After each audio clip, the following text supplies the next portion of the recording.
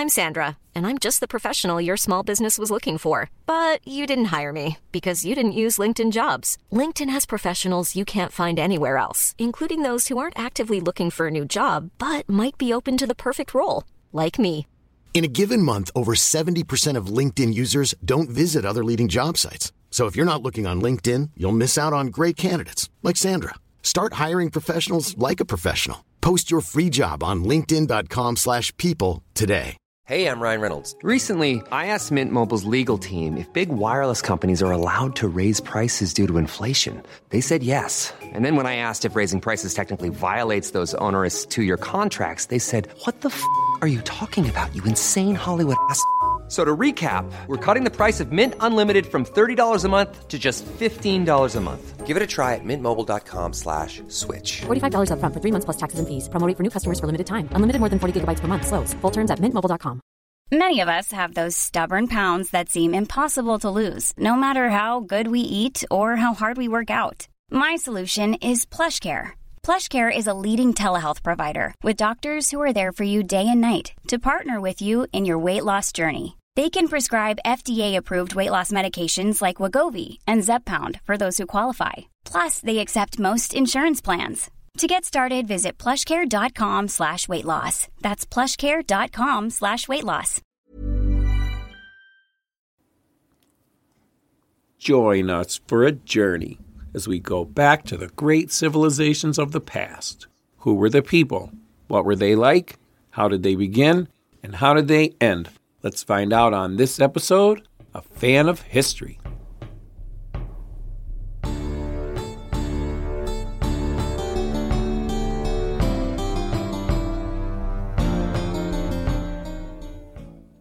Hello, Dan. Hello, Bernie. I am Bernie, and I am one of the fans of history, recording from Scranton, Pennsylvania. And we started in 1000 BC, and we're counting back to the present someday, and we're at the 560s BC now. Yes, we've covered everything, decade by decade. Decade started by our co-host here, our main guy, Dan Horning, in Sweden. We are, like I said, we're in the 560s BC. We're just starting this decade, and we're going to kick it off with Greece. And another place. And another place. Everything's sort of mixing together here. It's becoming an integrated world in our 560s. We're really barreling towards some... This decade is sort of placeholders. We're barreling towards some really major events in world history in the next couple of decades. I got some major events for the Middle East in a later episode. Cool. I have a question for you, though. I put this in the podcast when someone asked me the other day, for you and all the listeners. How many holes does a straw have? Would you say? Okay. I would say it has 2 holes. That's what I would have said, and that's what I did say. So I looked it up, and so basically a straw has 1 hole, because essentially... Since depth is required, but a bottom isn't, a straw has, or more accurately is, 1 hole with 2 openings. Makes kind of sense. I know nothing to do with history, but I just thought it was funny. Yeah. I have to warn you and the listeners that today it's June 9th in Stockholm, Sweden. Okay. And a lot of 19-year-olds are celebrating getting through what we call... Gymnasiet. Okay. So it's kind of a hybrid between high school and college. And they are very happy, and they tend to cruise outside my studio. So you might hear screaming 19-year-olds. And that's not people I'm keeping prisoner, but people that pass by in the street. All right. I'll believe you. They're crying in joy, not in pain. I know. And I know you have a new podcast series coming on, your Swedish podcast for, I think it's the Candyman, right? He sounds pretty terrifying. So. Oh, yes. Yeah, in the Seriemördarpodden, we're doing Dean Corll for 10 episodes this summer. Oof. I saw it in you guys' Facebook page, and I looked it up, who he was, and yeah, nasty. Not a nice guy. Definitely not. Okay, let's talk about Carthage then, I guess. Yeah, we could say about Carthage. So what I have about Carthage is this general. His name is Malchus, Chus. And I guess I missed a little something about him, too, in the 570s. He was a general. Under him, he started the systematic conquest of the rest of the area around Carthage. So this has been going on. And then in 576, he was sent sometime around 576. He was sent to Sicily because the Phoenician colonies and also the natives, they wanted help against the Greeks that were expanding west and the island towards there. Everything's not really clear on this, what happened, but there may have been some troops there already. But anyway, he did capture the Greek city of Selinus, and there's about 3 Phoenician colonies too. And during the battles, there's some mythical stuff on this guy, and the thing is, there's gonna be a lot more about him. So, but what happened is not completely clear, but we're pretty sure that he was successful in kicking out the Greeks out of that area and, consolidating, taking over some of these other Phoenician colonies. It's funny because you think Carthage is in charge of all these colonies, but there's these other Phoenician colonies. Well, now they're in charge. They are now, right? And they're, all over the Mediterranean. There's this pressure from the Greeks is causing them to become more militaristic. But that's all we know about him now. And we're going to say more about him in the next decades because he's got some drama. He does some crazy stuff. So Malchus is the Hannibal of the 560s BC. Yeah, and he starts a family too, I think. He starts a dynasty. So he'll be important later. A lot of stuff here is him. And that's all we had for Carthage, right? That's all we have for now. We're supposed to be working on this decade. So that's pretty much it, though. So let's go to Greece. Yeah, we'll go to Greece. And I'm going to start off with the Olympics. We'll just get them done. Yeah, let's do sports. There's a bunch of them, too, though. We have a lot, yeah. Because so 568, we have, oh, my goodness, Dan, you're going to have to help me with, could you do some of these names? So the guy who wins the stadium in 568 is Hagnon from Peparethos. Yes. Or what does the Eusebius mean? That's where the source. Okay, yeah. Yeah, that's the source. The Eusebius is the source for all our victors this decade. Yeah. And then we have boxing, of course, in 568, won by Tisandros from Sicily, from Naxos. Mm-hmm. And we go through this. This guy won a couple. The Pancratian and there's another guy who wins a couple. Oh yeah, Tisandros wins the boxing in 564 and 560 as well. That's right. That's pretty good. I mean, that's 8 years of being a boxing champion. Oh, pretty much 10 years of being the boxing champion of the decade. Good work, Tisandros of Naxos. Yeah, man. Good work is right. And then we have the Pancratian. In 564, we don't have a result for 568. No. And it's won by Arikion from Phigaleia. Phigaleia. Wherever that is. We're going to find out. It's in Greece proper. Okay. The southwest corner. So not a colonist returning like Tisandros. No. Close to the frontiers of Messenia. It's like if you're looking at Greece, it's on the left. Oh. Bottom. In 564, the stadium is won by Hippostratos from Croton. Mm-hmm. And then we have the Tethrippon, which is what? That's the horse. That's the chariot race. Oh, so the chariot race is won by Callias from Athens. Mm-hmm. And this seems to be the Athenian sport of choice because they win it in 560 as well.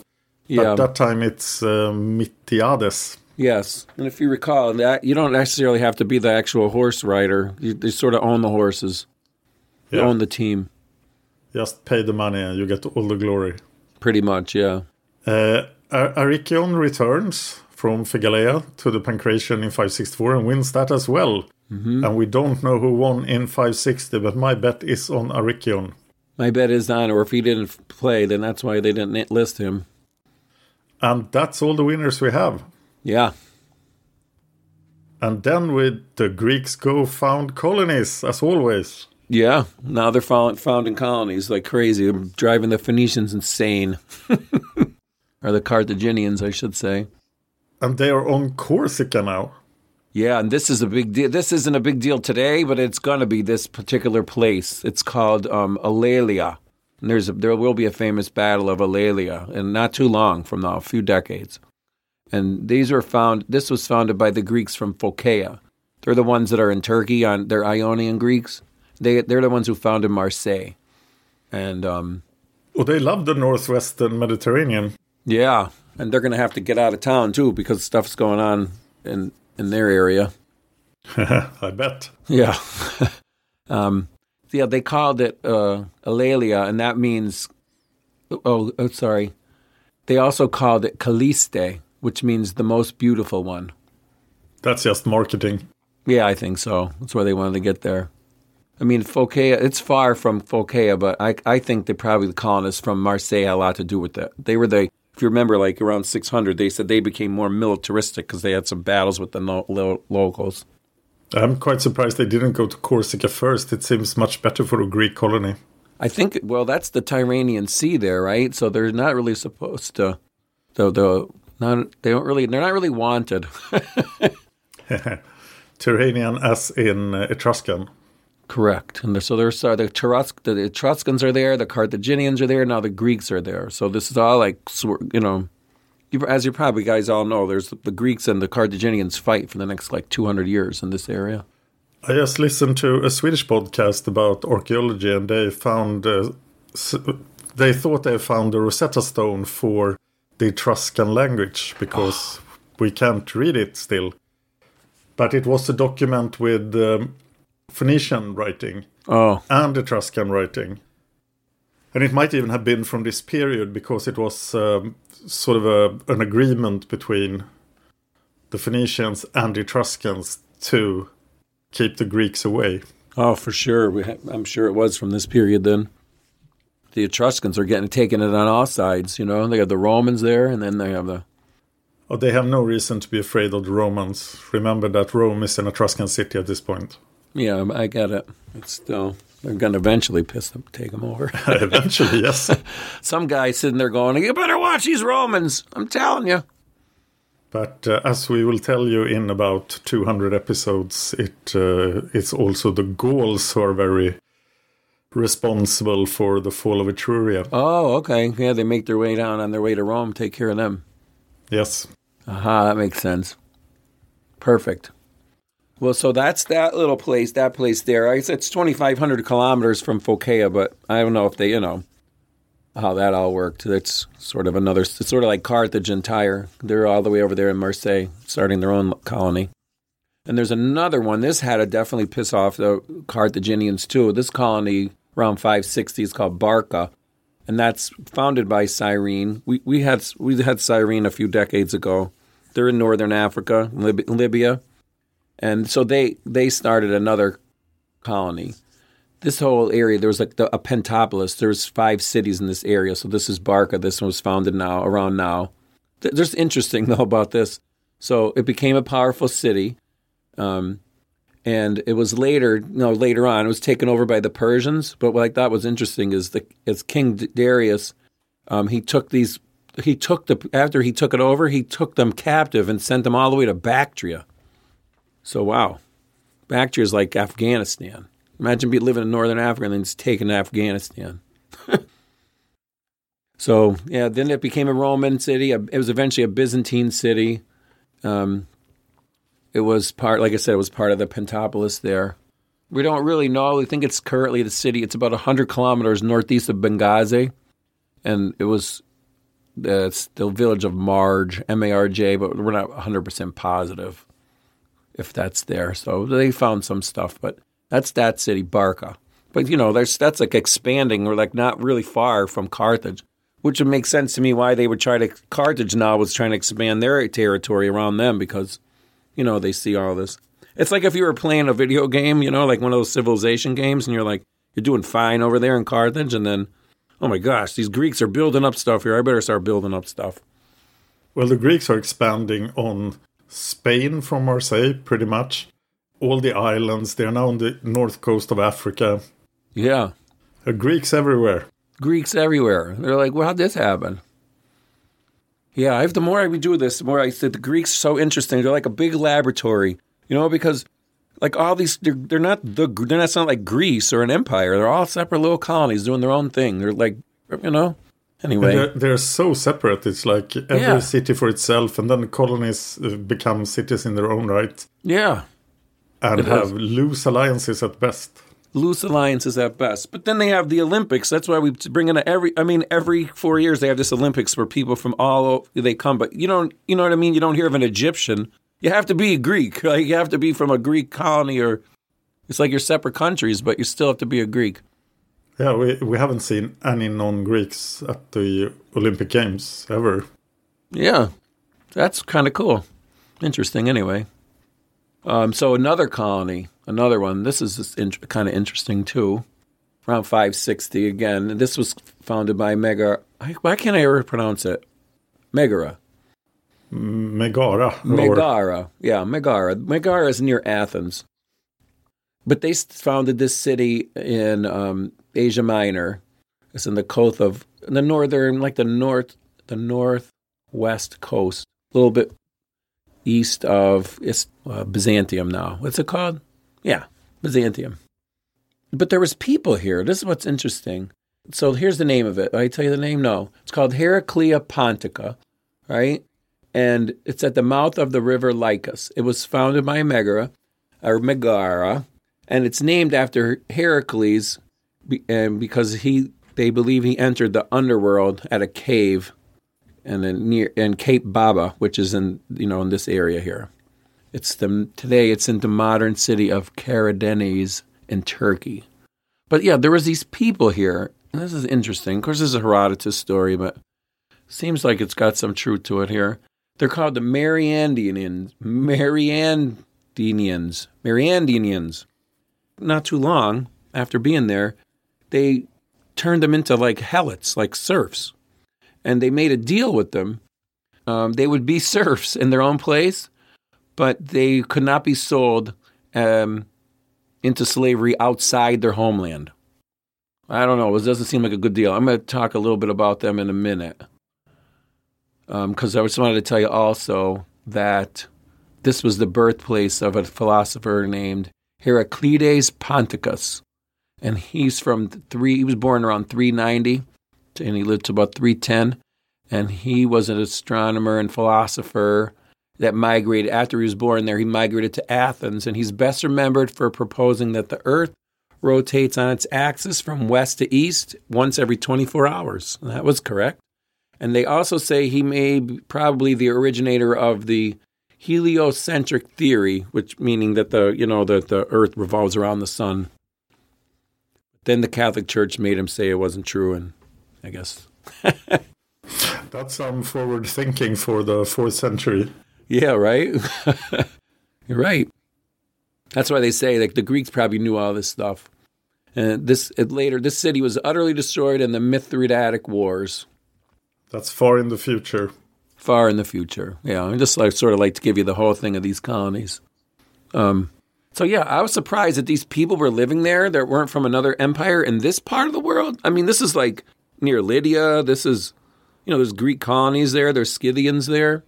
So I guess there was these people living there, simple folk, I guess, because they agreed to become slaves of the Greeks. This is a quote from a historian. They may have initially ceded some coastal territory to the colonists fairly peacefully, being in need of protection from some of their neighbors who have, hard to pronounce names.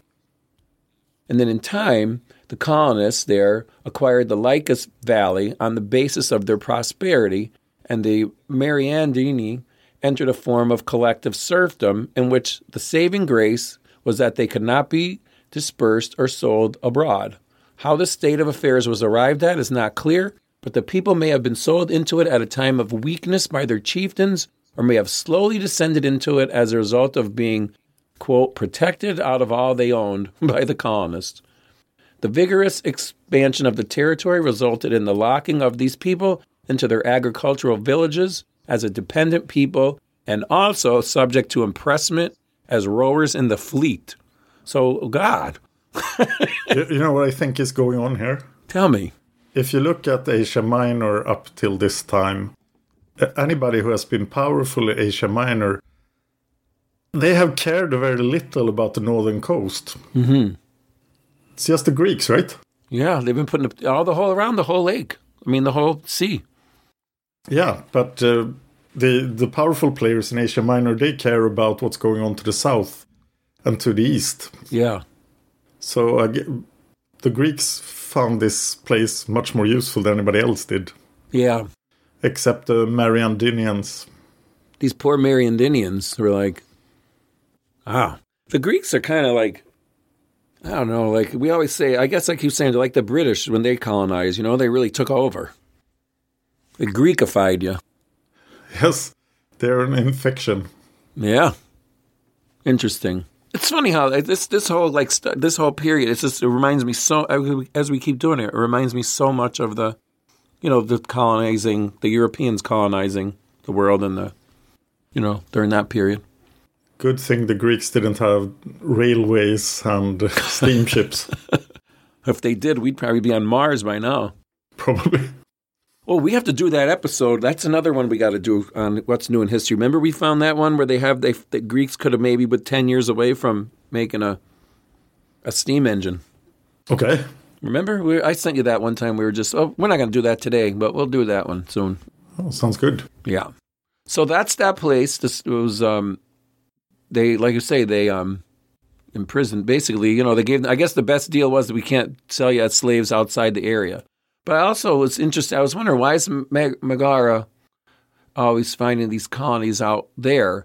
And basically, they say they had ties with Miletos in the area there, and they set up a colonization alliance, because that's in Asia Minor. So those two are kind of working together there. Interesting. Yeah, and there's some stuff going on in Megara with the Athenians. We're going to talk about that in a little bit, this episode, because that's in the 560s also. So they've been blockading Athens for, if you remember, we mentioned it for like 30 years. So they're sort of battling. Huh. Mm-hmm. It's Greeks, man. Okay. Any questions, anybody? No, it's all perfectly clear. Perfectly clear. Clear as mud. We're setting the stage for a lot of stuff. We have this other little thing. Sometimes stuff comes out. They're like, this happened around 560. So that's around 560. According to Cambridge Ancient History, we have the first coinage in Athens and Corinth. And so best I can tell, this isn't the iconic Athenian owl coin, because they make that for like 500 years. And that's somewhere around 510 that comes out. But now I guess there's signs of the first coinage in there. And that would make sense, because we know in the 600s, around 600, maybe 610-ish, we had the coins over in Lydia. So yeah, it took some time for the coins to reach Greece. Yeah. Yeah. It's not like today. Somebody has an idea, somebody steals it tomorrow.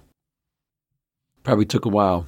But it was somebody came over to my house the other day with a silver bar.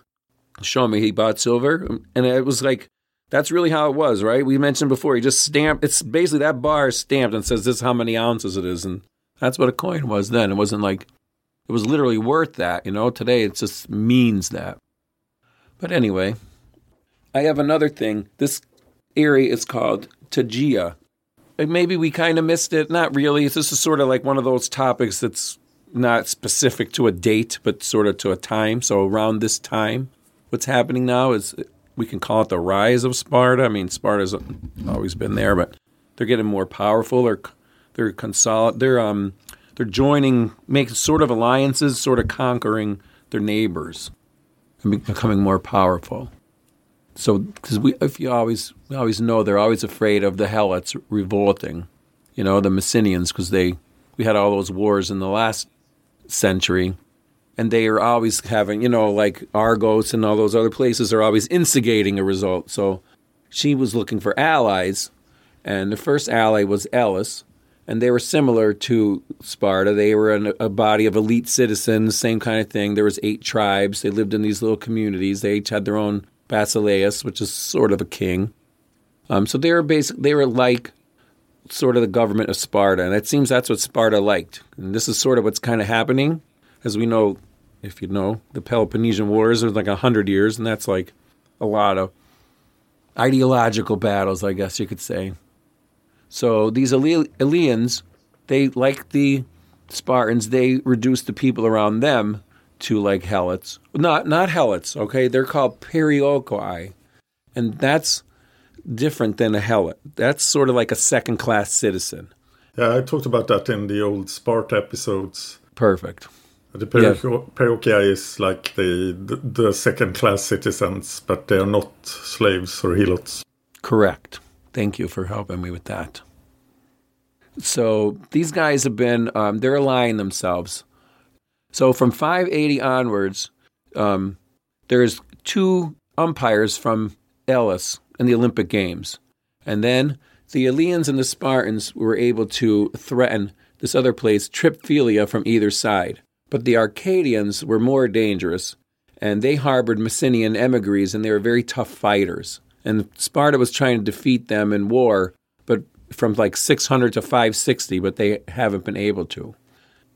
So this is also in regards to like tyrannies, because there's all these tyrannies forming now. And so the Spartans are more interested in people being an oligarchy, right? So the Spartans want things to remain as they always been. Right. So it's the old Dorian way. Yes. And this is the concept actually that's coming around now, because there's non-Dorians around them. So basically in this time, they start to make these deals with these other places around them, by threatening them, by promising them things like this. So by now, historians say they succeeded by exercising an indirect control over all these places, including like Megara, Elis, Corinth, Pisatis, and even some other states. And then that way she kept Argos almost in isolation. And then during this time, it could be this guy. He was an Ephor, one of the advisors of the king. His name is Chilon, and he's generally thought of one of the 7 wise men of Greece. If you remember, we had the 7 wise men. I believe Solon was not Solon. Thales, he was the first one. Yep.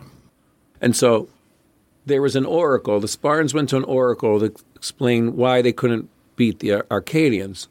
So oracle said, "I shall give thee to dance in Tegea, with noisy footfall, and with the measuring line mete out the glorious champagne." So then Sparta attacked this place, Tegea, and they brought fetters, like chains and stuff, to bind them, and rods to measure their new lands.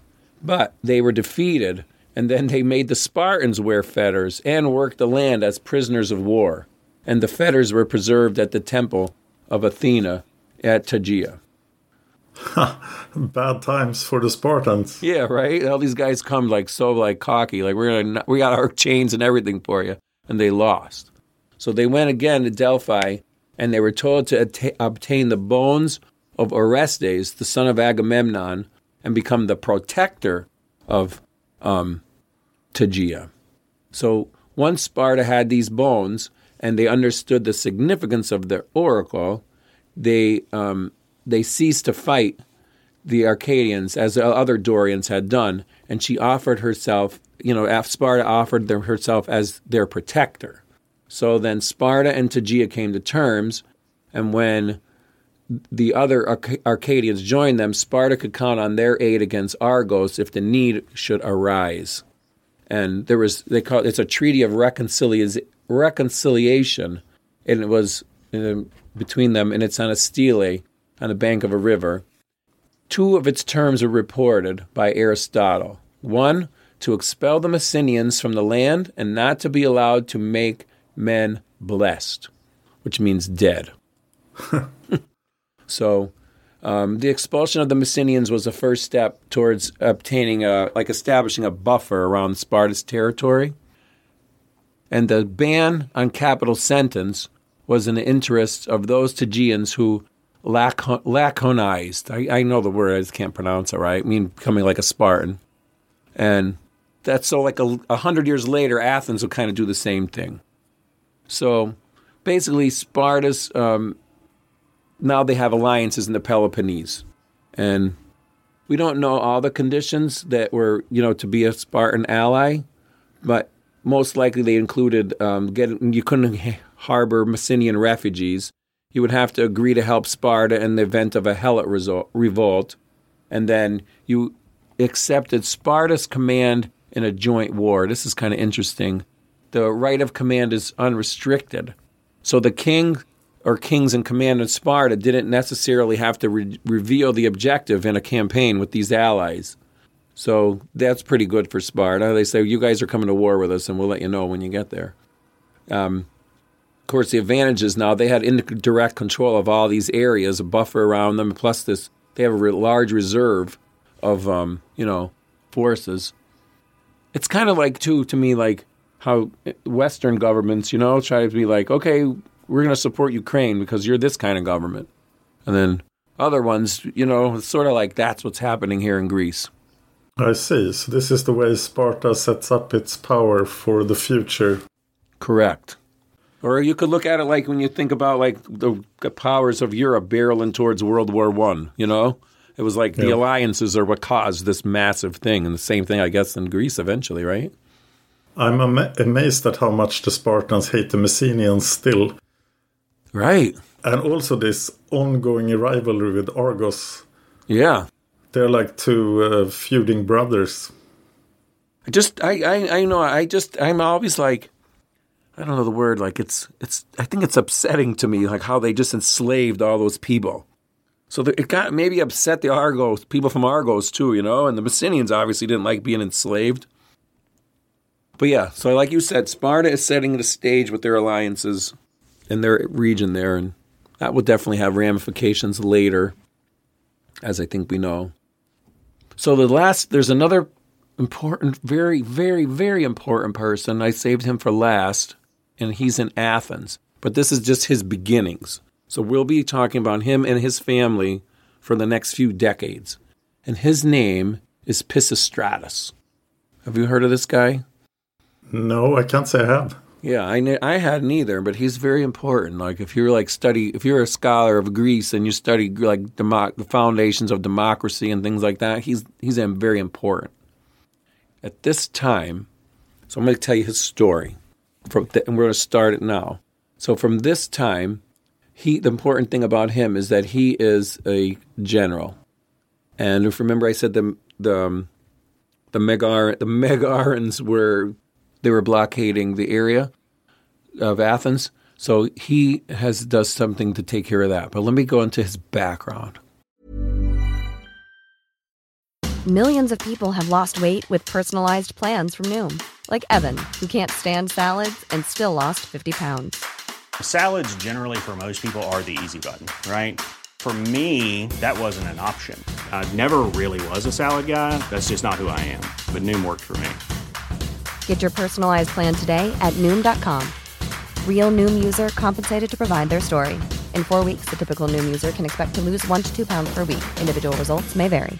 I'm Sandra, and I'm just the professional your small business was looking for. But you didn't hire me because you didn't use LinkedIn Jobs. LinkedIn has professionals you can't find anywhere else, including those who aren't actively looking for a new job, but might be open to the perfect role, like me. In a given month, over 70% of LinkedIn users don't visit other leading job sites. So if you're not looking on LinkedIn, you'll miss out on great candidates like Sandra. Start hiring professionals like a professional. Post your free job on linkedin.com/people today. So in Athens, most of these governments, if you were, they were like monarchy based. But we had Solon just right before this time, right? So this is this time here. And most of these families, they could trace their back. This is what they did in Greece. They could trace their families back to all these mythological founders like Heracles or, all these different people. So this guy, Pisistratus, his clan were originally from the Mycenaean Greeks city of Pylos in Messenia. And they traced their ancestry to the mythological king of Pylos, Neleus, and his son was Nestor, right? And he fought in the Trojan War. Remember Solon? Pisistratus is related to him through his mother, so they're like cousins. So here's his early life. This is interesting, too, his birth. Of course, he has a birth story from Herodotus. So his father, his name was Hippocrates. It's not the one from the Hippocratic Oath. He attended the Olympic Games in like around 608, 604. And when he made a sacrifice to the gods, the meat was boiled without a fire. And this was witnessed by Chilon. That's the guy I told you, one of the 7 sages of Greece. He was the Spartan. And as a result, Chilon recommended that Hippocrates send away his wife if she could bear children, and if he had a son, to disown him. These Spartans are tough, you know? They're like, just get rid of this guy. Get rid of their wife because the meat didn't boiled without a fire. So Hippocrates, he didn't follow his advice, and he had the son, Pisistratus. So that's him. I want to tell you a little bit more about Chilon, right? I could have talked about him before, but I want to tell you about him now because I don't want to miss this. Okay. According to an inscription at the bath of the 7 sages, right? The 7 sages of Greece. A quote from him is, "Cunning Chilon taught to fart silently." What? Cunning Chilon taught to fart silently. Yeah. I think he was he's like one of those like very pragmatic advisors, I guess you could say. Under his leadership, Sparta stopped, doing the violent conquests and used diplomacy, like we said before. So basically, he is the guy that came up with the idea and did the thing with the bones, where they brought the bones back from those places and they created the League. He has some quotes here. And one famous one from him is he's an ancient Greek proverb translates to something like less is more. This is a good quote. All right, back to Pisistratus. I'm sorry about all that. What we said about Pisistratus, this name too, Pisistratus, sounds pretty funny. It does. Right.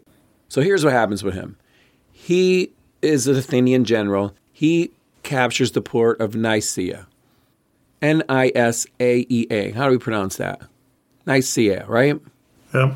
It's in the nearby city-state of Megara, around 565. So now that opened up the trade blockade that had been, contributing to those food shortages. And then, if you remember, we thought that Solon retired and he left Athens. And Aristotle says that the city was still very divided and in turmoil, because of all the different factions. And you remember we had Draco, you could get killed for stealing a cabbage, and then Solon pissed off all the rich people by, changing things. And things were getting better, but now that you gave the poor people some power, they were like, this is all bull, like we really want more power and not being made slaves and all this kind of stuff. So there was like 3 classes, but originally there was really 2. There's the Pedioikoi, and they are the population that resided in the plains. And these people, they were landowners, and they produced grain. And they had leverage during the food shortage. And then there's the Paraloi, and they were the population living on the coast. They're not as strong as the other party because they couldn't produce grain. And then while there was the blockade, their power was even more limited. But then there's this other faction, and this was really put together by Pisistratus, and they're the Hyperakoi. And they're like hill people, and they're poor. And their only production was barter for things like honey and wool. But by him organizing them into this hill dwellers party, they like majorly outnumbered the other 2 parties combined. So basically he's like a populist who put in all these, simple folk, I guess, right? The average folk. So now he had this huge party. And so because he was popular for conquering that city-state there and ending the blockade, he thought, now maybe it's my time. I could seize power. What he did was he went out and pretended he got beat up. He probably, I don't know if he paid somebody to beat him up or something like in the movies. And he came riding into town with his chariot, and his mules were all like, in his horse, his cart. And he's all wounded. And he said, I need protection from like official protection, from, I can't go around town like this. So he got a group of bodyguards from his hill dweller people. And he's walking around with like 50 bodyguards with clubs. And then he took over the government. And become a real tyrant. A tyrant, yeah. He seized the Acropolis and became a tyrant. And so now Athens has a tyrant. So, and this is the beginning of the rise of Athens. And we saw the rise of Sparta before that. Correct. So really setting up for a long, long conflict between these two parties. That's right. Because Sparta doesn't like democracies that much, but they definitely don't like tyrannies. And nobody has a democracy yet. No, they just sort of have these, like, I know we're not calling it democracies, but, Solon made these things. You have 3 bodies, and even Rome had a Senate. And so I think there was these, town elders, maybe you could say, like the rich people, the sort of, but then the poorer people are trying to get some power, and they're getting some power. When they get a little power, they want more power. Yes. And when they can't get it, I think they resort to violence. So Pisistratus was basically the Trump of the 560s BC. Yeah, I was thinking that too. Although I don't want to do too many spoilers because he's around for a while, and I did the research on him later, but I don't have it all like organized. But he may be not so bad.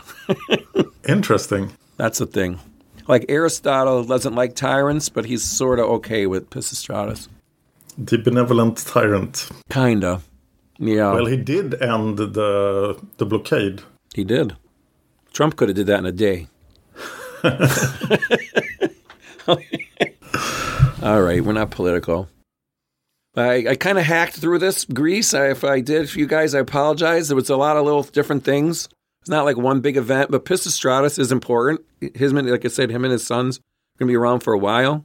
And we're in the 560s, so we're barreling towards, a lot of major events in Greek history the next 50, 60 years.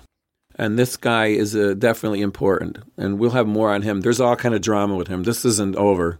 Yeah, there's all kind of stuff with this guy. Looking forward to that. Yeah. We'll get right on him. There's other good podcasts you could check out on the history of ancient Greece. Ryan Stitt's podcast. He's got some good information on Pisistratus. I'll put links in the show notes. Okay. Yeah. So, check out our Facebook page. Well, we got somebody gave me a good review. Yeah, you want me to read it? Yeah, please. So we got this review from Mikael Andresen. Might be Danish or Norwegian. And Michael says, I've come as far in the podcast that Bernie has arrived. I'm so impressed with your work, Bernie. With your research, dedication to details, and sense of humor. You've taken the podcast to the next level. Totally fantastic. Thank you. Oh my gosh, thank you. And I can only agree with Michael. Well, thank you too then. You've done a great job. I have a lot of fun with it. It's been 4 years. It has been, I know. So I hope you stick with us until the birth of Christ at least. I think so, if there is such a thing. Yes. That's actually an episode we made for the new Swedish history podcast, The Historicity of Jesus. Yeah, I want to hear it, but I can't. I'll tell you about it. I can do a special show here. I would like to. I've actually been doing some research on that again. Sort of an interesting topic for me. Spoiler is nobody really knows. Exactly. Nobody knows much. The sources are vague at best. That's true. Okay, next time we are going to Rome. Oh, you're the Rome man. All right. I'm the Roman. That's right. Rome man, yeah. Dan the Rome man. We'll talk a lot about politics. Okay. Politics are fun. Check out our Facebook page, our Patreon. Let's go and talk about Rome next time on Fan of History. See you then. Okay, see you then. Cheers. If you enjoyed this podcast, please consider supporting us on Patreon. Patreon.com/fanofhistory. Just $1 an episode would help us out. Thanks, and see you next time.